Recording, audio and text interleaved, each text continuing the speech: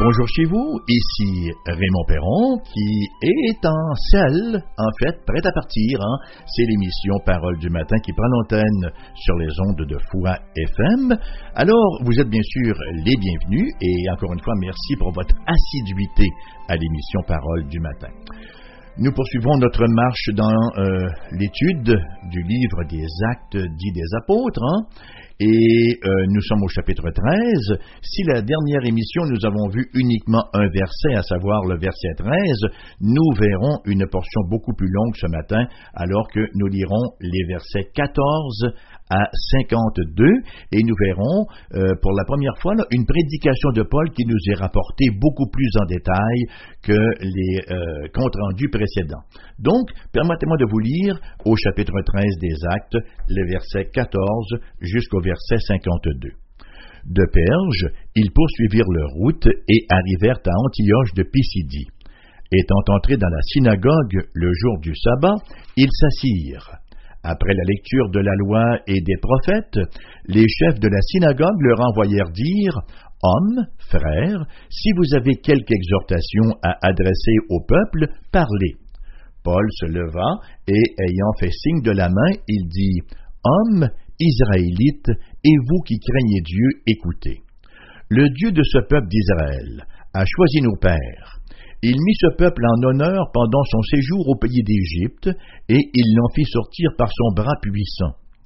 Il les nourrit près de 40 ans dans le désert, et ayant détruit 7 nations au pays de Canaan, il leur en accorda le territoire comme propriété.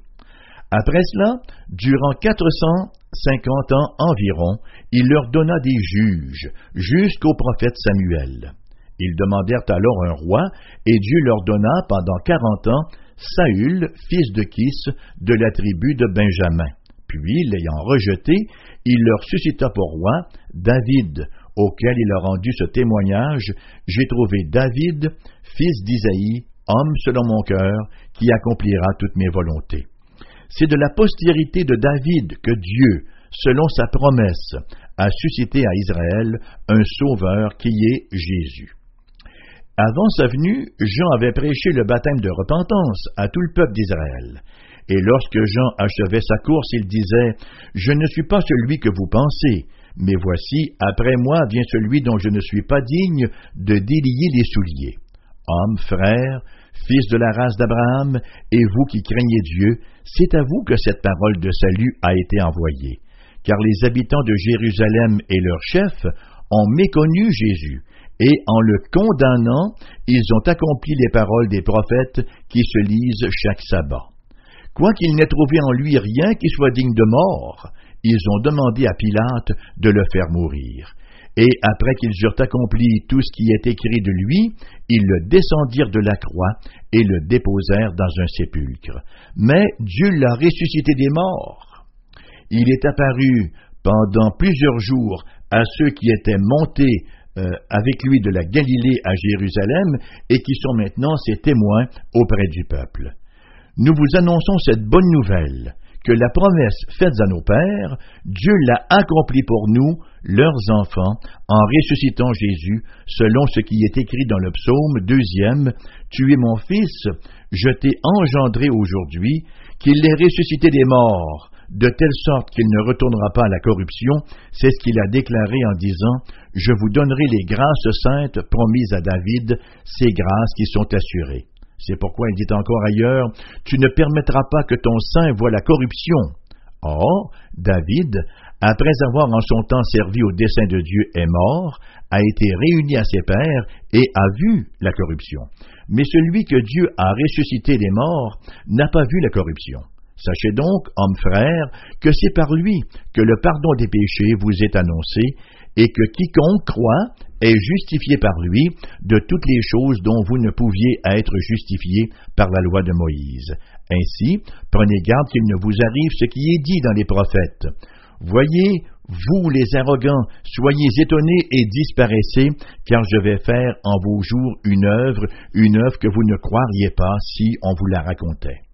Lorsqu'ils sortirent, on les pria de parler le sabbat suivant sur les mêmes choses, et à l'issue de l'assemblée, beaucoup de Juifs et de prosélytes pieux suivirent Paul et Barnabas, qui s'entretèrent avec eux et les exhortèrent à rester attachés à la grâce de Dieu.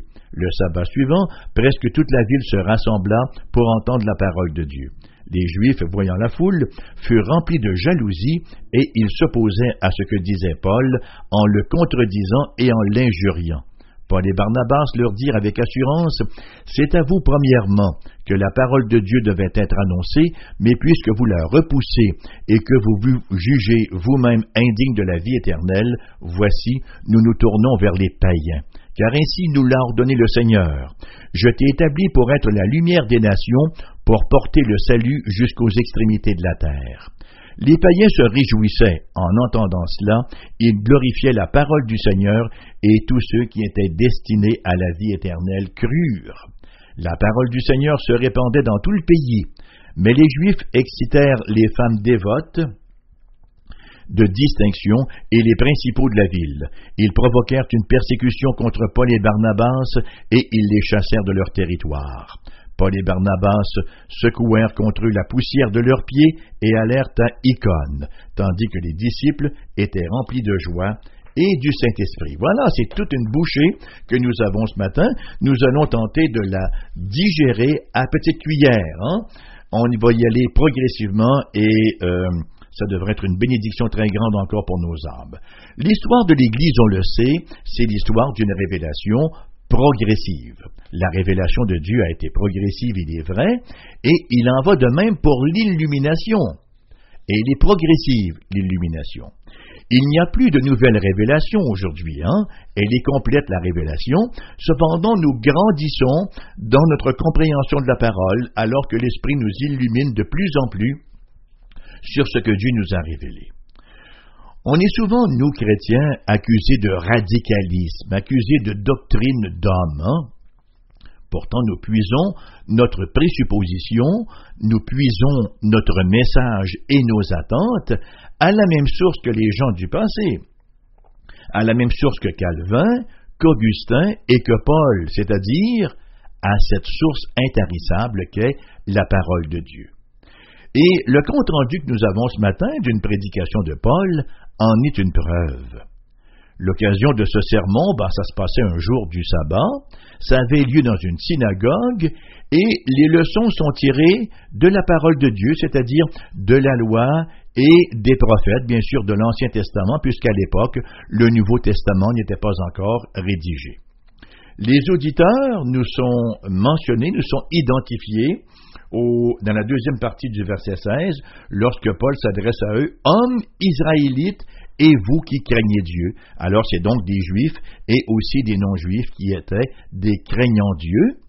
Le thème du sermon, c'est comment le Dieu d'Israël, c'est ce que nous voyons au verset 17, le Dieu de sa peuple d'Israël a choisi nos pères, et le thème donc, c'est que le Dieu d'Israël a accompli sa promesse de lui envoyer un sauveur. Luc veut simplement démontrer que le message que Paul prêche aux Juifs, là, substantiellement, c'est le même message que celui de Pierre. Que Paul ne s'est pas tourné vers les gentils avant d'avoir présenté l'Évangile aux Juifs qui l'ont rejeté. Et que loin d'être une innovation, Paul ne faisait que déclarer ce que Dieu avait promis dans l'Écriture et ce qui était maintenant accompli en Jésus. Donc, parlons dans un premier temps de notre présupposition, versets 16 à 25. Dans son introduction, Paul fait un survol de l'Ancien Testament. Il y va d'un résumé de l'histoire d'Israël, et il fait ressortir les grands pans de cette histoire-là. Il fait ressortir le fait que c'était d'un caractère préparatoire. Et dans cette brève récapitulation de l'histoire du peuple juif, qui va des patriarches à la monarchie, où est-ce que Paul met l'emphase?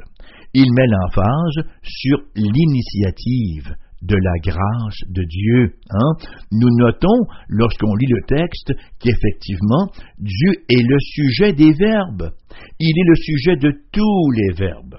Ce qui ne veut pas dire que le peuple est passif. Cependant, le véritable sujet de l'action, c'est Dieu lui-même. Lorsqu'on veut analyser une phrase, j'espère que dans nos écoles aujourd'hui, on fait encore de la grammaire, on fait encore de l'analyse. Alors, lorsqu'on veut analyser une phrase, on va d'abord chercher le verbe, parce que le verbe nous fait mention de l'action, de ce qui a cours dans la phrase. On va chercher le verbe et ensuite le sujet du verbe, de sorte que nous avons à la fois l'action et l'acteur. Et ça nous amène à une importante affirmation, à savoir que comme chrétiens, notre présupposé est le suivant: le Dieu souverain qui agit dans l'histoire de la rédemption. Dans l'histoire, et l'histoire, c'est son histoire, c'est l'histoire de Dieu, c'est l'histoire d'un Dieu qui est en action à travers la nôtre. Il est en action à travers nos actions, ce qui, bien sûr, interpellait le peuple à des actions à la fois prioritaires et audacieuses. Nous avons ici le bel équilibre, à savoir la relation entre la cause première et les causes secondes. C'est-à-dire que la souveraineté divine, indéniable, ne vient aucunement évacuer la responsabilité humaine. Nous ne sommes ni en robotique, ni en cybernétique. Il y a un cadre qui est établi par Dieu, que Dieu gère souverainement, et à l'intérieur de ce cadre-là, nous avons une responsabilité. Un père, par exemple, peut diriger souverainement sa maisonnée sans pour autant enlever toute responsabilité à ses enfants. Encore une fois, il y a un cadre et il y a une responsabilité, une certaine liberté d'action. Nous voyons dans la synthèse de l'histoire du peuple juif rapportée par Paul, encore une fois, que Dieu est le sujet des verbes, le sujet des actions qui ont eu cours. Et ça nous rappelle également que Dieu est le sujet des actions de nos vies, ou il devrait l'être. En fait, on peut même se poser la question: quel est le sujet des actions de nos vies, des actions de ma vie? Si je procède à une analyse grammaticale de ma vie, est-ce que Dieu en est le sujet? Ou s'il est simplement un petit complément? Ou pire encore, est-ce qu'il est complètement absent de la phrase? Dieu fait-il partie de la proposition principale ou de la proposition subordonnée? Voyez-vous, ce sont des questions immensément importantes, parce que notre relation avec Dieu fait foi de tout, ou notre manque de relation avec Dieu fait foi de tout. Dans chaque phase de la conduite coupable d'Israël, Dieu cessait d'être le sujet. Et pour Israël, à ce moment-là, on ne voulait plus avoir Dieu comme sujet, c'était plutôt la crainte des nations qui était le sujet de leurs actions. C'était l'apparent manque de nourriture, c'était l'apparent manque d'eau au désert, c'était le fait que la route semblait interminable, c'était le fait que Moïse était absent depuis un bon petit bout de temps, de sorte que, on décide de se faire importer du veau d'or, les passions, les mauvais désirs. C'était les pressions du quotidien qui devenaient finalement le sujet de leur verbe. Voyez-vous, on évacuait Dieu du discours et ça générait toutes sortes de murmures. Voyez-vous, lorsque nos yeux s'arrêtent aux circonstances et perdent de vue l'auteur des circonstances, la grammaire de nos vies ne tient plus la route. Nous nous retrouvons avec un nombre de sujets de nos actions, aussi nombreux que les circonstances le suggèrent, et Dieu est ainsi évacué littéralement du décor. C'est un piège tellement subtil que de laisser les pressions quotidiennes, de laisser nos contemporains, les exigences de toutes sortes familiales, sociales, le travail, de laisser la lassitude engendrée par l'usure du temps, l'insécurité financière, les passions incontrôlées, devenir le sujet des actions de nos vies. Comme l'Israël ancien, nous sommes invités à des actions prioritaires et autoritaires. Le père de la mission moderne, William Carey, disait « Expect great things from God, attempt great things for God ».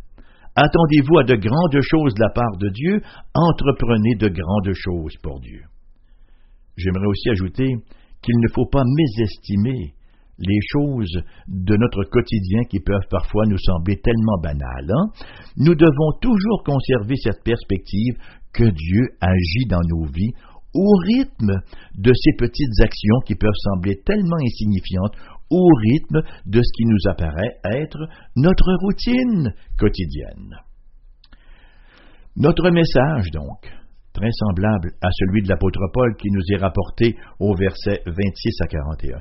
Paul rapporte l'histoire de Jésus de la même manière qu'il a rapporté l'histoire d'Israël. Et Paul se concentre sur deux grands événements salvifiques, la mort du Seigneur et sa résurrection, en démontrant que cela vient accomplir l'Écriture sainte, les versets 27 à 33. Car les habitants de Jérusalem et leurs chefs ont méconnu Jésus et en le condamnant, ils ont accompli les paroles des prophètes qui se lisent chaque sabbat. Quoiqu'ils n'aient trouvé en lui rien qui soit digne de mort, ils ont demandé à Pilate de le faire mourir.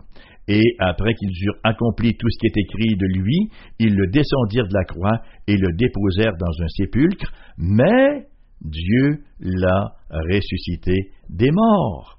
Et il continue comme ça jusqu'au verset 33. Il est apparu à plusieurs et nous vous annonçons la bonne nouvelle du salut.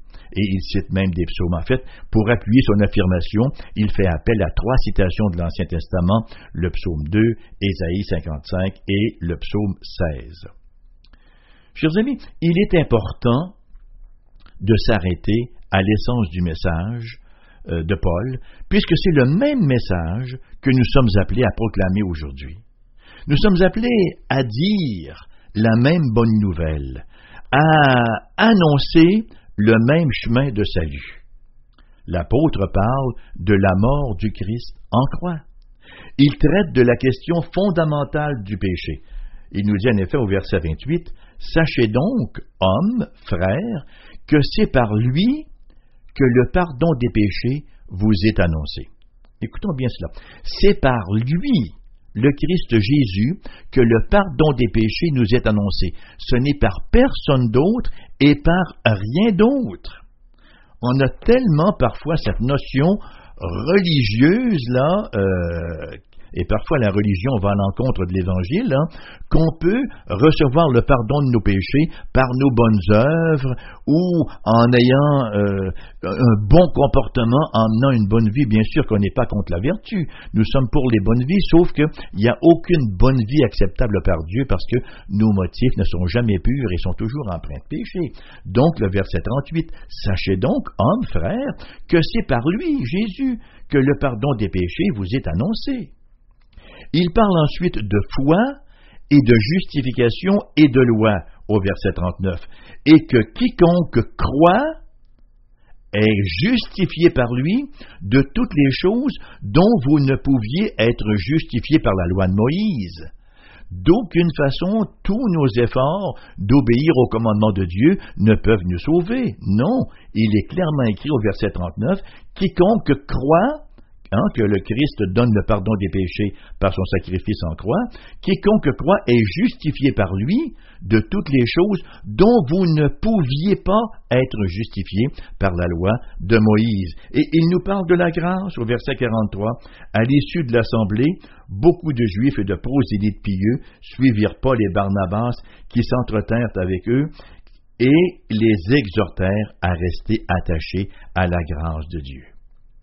Nous avons ici, chers amis, toute la différence entre la prédication apostolique et la prédication d'une certaine faction de l'Église chrétienne contemporaine. Paul ici n'est pas en train de parler « voici comment vous pouvez avoir de bons feelings, vous sentir bien, voici comment vous pouvez acquérir la prospérité matérielle ». Il n'est pas en train non plus de leur dire comment ils peuvent jouir d'une santé physique ou d'hédonisme ou comment ils peuvent procéder à l'évacuation de tous les problèmes inhérents au terrestre. Il leur parle de réconciliation avec celui qui est le sujet de tous les verbes.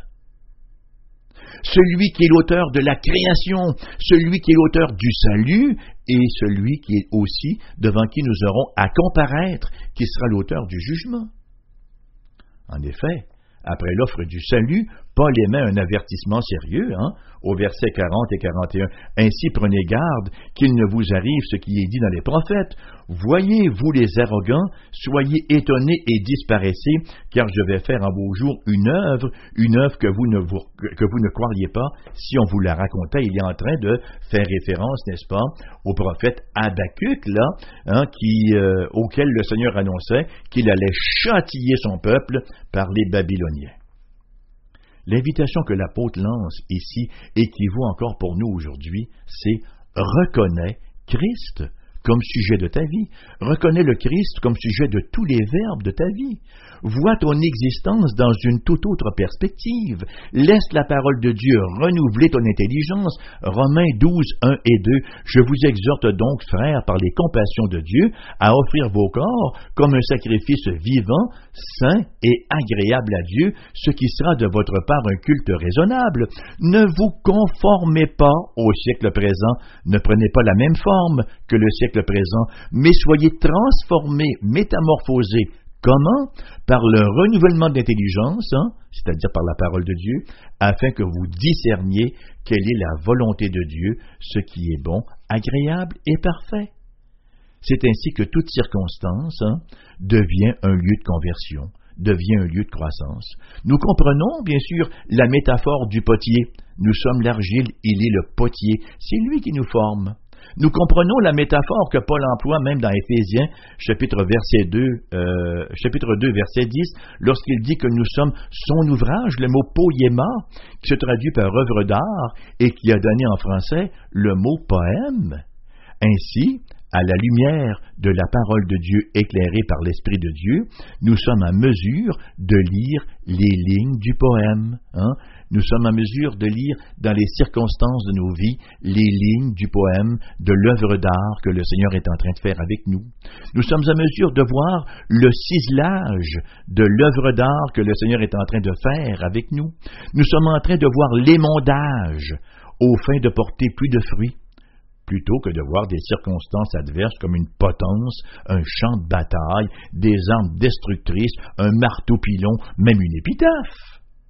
La perspective change radicalement. Et c'est toute la perspective entre un fils rebelle et un fils obéissant. Le fils rebelle, lui, qu'est-ce qu'il voit dans les demandes de ses parents? Et qui sont donc tannants, il ne me lâche pas. Il ne voit que des inconvénients, il ne voit que de la dureté, il ne voit qu'une sévérité, il ne voit qu'une entrave à la liberté. Et qu'est-ce qui se produit chez ce fils rebelle? Il ne fait que nourrir son amertume, voyez-vous. Il a une mauvaise lecture des choses. Mais un fils qui a compris les bienfaits de l'obéissance, lui, qu'est-ce qu'il voit dans l'agir parental? Il voit là toute une stratégie pour sa croissance, toute une préparation pour sa vie à venir, toute une maturation, et même il voit sa protection des nombreux pièges environnants.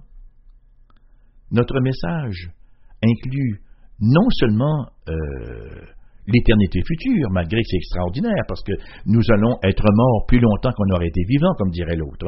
Nous allons être plus longtemps dans l'éternité, ressuscités dans l'éternité, que nous aurons été vivants sur cette terre. Bien sûr que le salut consiste à aller au ciel lorsque nous allons mourir ou lorsque Jésus reviendra, si on n'est pas mort à ce moment-là. Mais ça inclut également le monde présent, parce que le salut a déjà des prémices dont on jouit dès ici-bas. Et ça m'amène à notre attente au verset 42 à 52. Ayant dit tout cela, nous reconnaissons encore que notre attente, lorsque nous présentons l'Évangile, repose sur le même fondement que notre message, à savoir la souveraineté de Dieu, à savoir que Dieu est encore le sujet des verbes. Et Luc, ici, nous rapporte le résultat de ce sermon de l'apôtre Paul au verset 42 à 48. Lorsqu'ils sortirent, on les pria de parler le sabbat suivant sur les mêmes choses, et à l'issue de l'assemblée, beaucoup de Juifs et de prosélytes pieux suivirent Paul et Barnabas qui s'entretinrent avec eux et les exhortèrent à rester attachés à la grâce de Dieu. Le sabbat suivant, presque toute la ville se rassembla pour entendre la parole de Dieu. Les Juifs, voyant la foule, furent remplis de jalousie. Ils s'opposaient à ce que disait Paul en le contradisant et en l'injuriant. Paul et Barnabas leur dirent avec assurance, « C'est à vous premièrement que la parole de Dieu devait être annoncée, mais puisque vous la repoussez et que vous vous jugez vous-même indigne de la vie éternelle, voici, nous nous tournons vers les païens. C'est ainsi que nous l'a ordonné le Seigneur. » Les païens se réjouissaient en entendant cela. Ils glorifiaient la parole de Dieu et tous ceux qui étaient destinés à la vie éternelle crurent. Tous ceux qui étaient destinés à la vie éternelle crurent. Rappelons-nous ce que nous avons lu au verset, ou plutôt ce que nous lirons au chapitre 14, verset 1. À Icône, Paul et Barnabas entrèrent ensemble dans la synagogue des Juifs. Ils parlèrent de telle manière qu'une grande multitude de Juifs et de Grecs crurent. Voyez-vous, nous avons au verset 48 du chapitre 13 l'accent sur la souveraineté divine. Tous ceux qui étaient prédestinés au salut crurent, et au chapitre 14, verset 1, nous avons l'accent sur la responsabilité humaine. Paul et Barnabas parlèrent de telle façon que des Grecs et des Juifs ont cru. Que leur est-il arrivé? Ils ont cru. Et là, vous allez me dire, oui, mais c'est parce qu'ils étaient destinés à la vie éternelle. Ben, j'ai une bonne question pour toi, mon ami. Aimerais-tu sans savoir si tu es destiné à la vie éternelle? Ben, tu n'as qu'à croire. Veux-tu savoir si tu es destiné, si tu es prédestiné à la vie éternelle? Ben, tu n'as qu'à croire.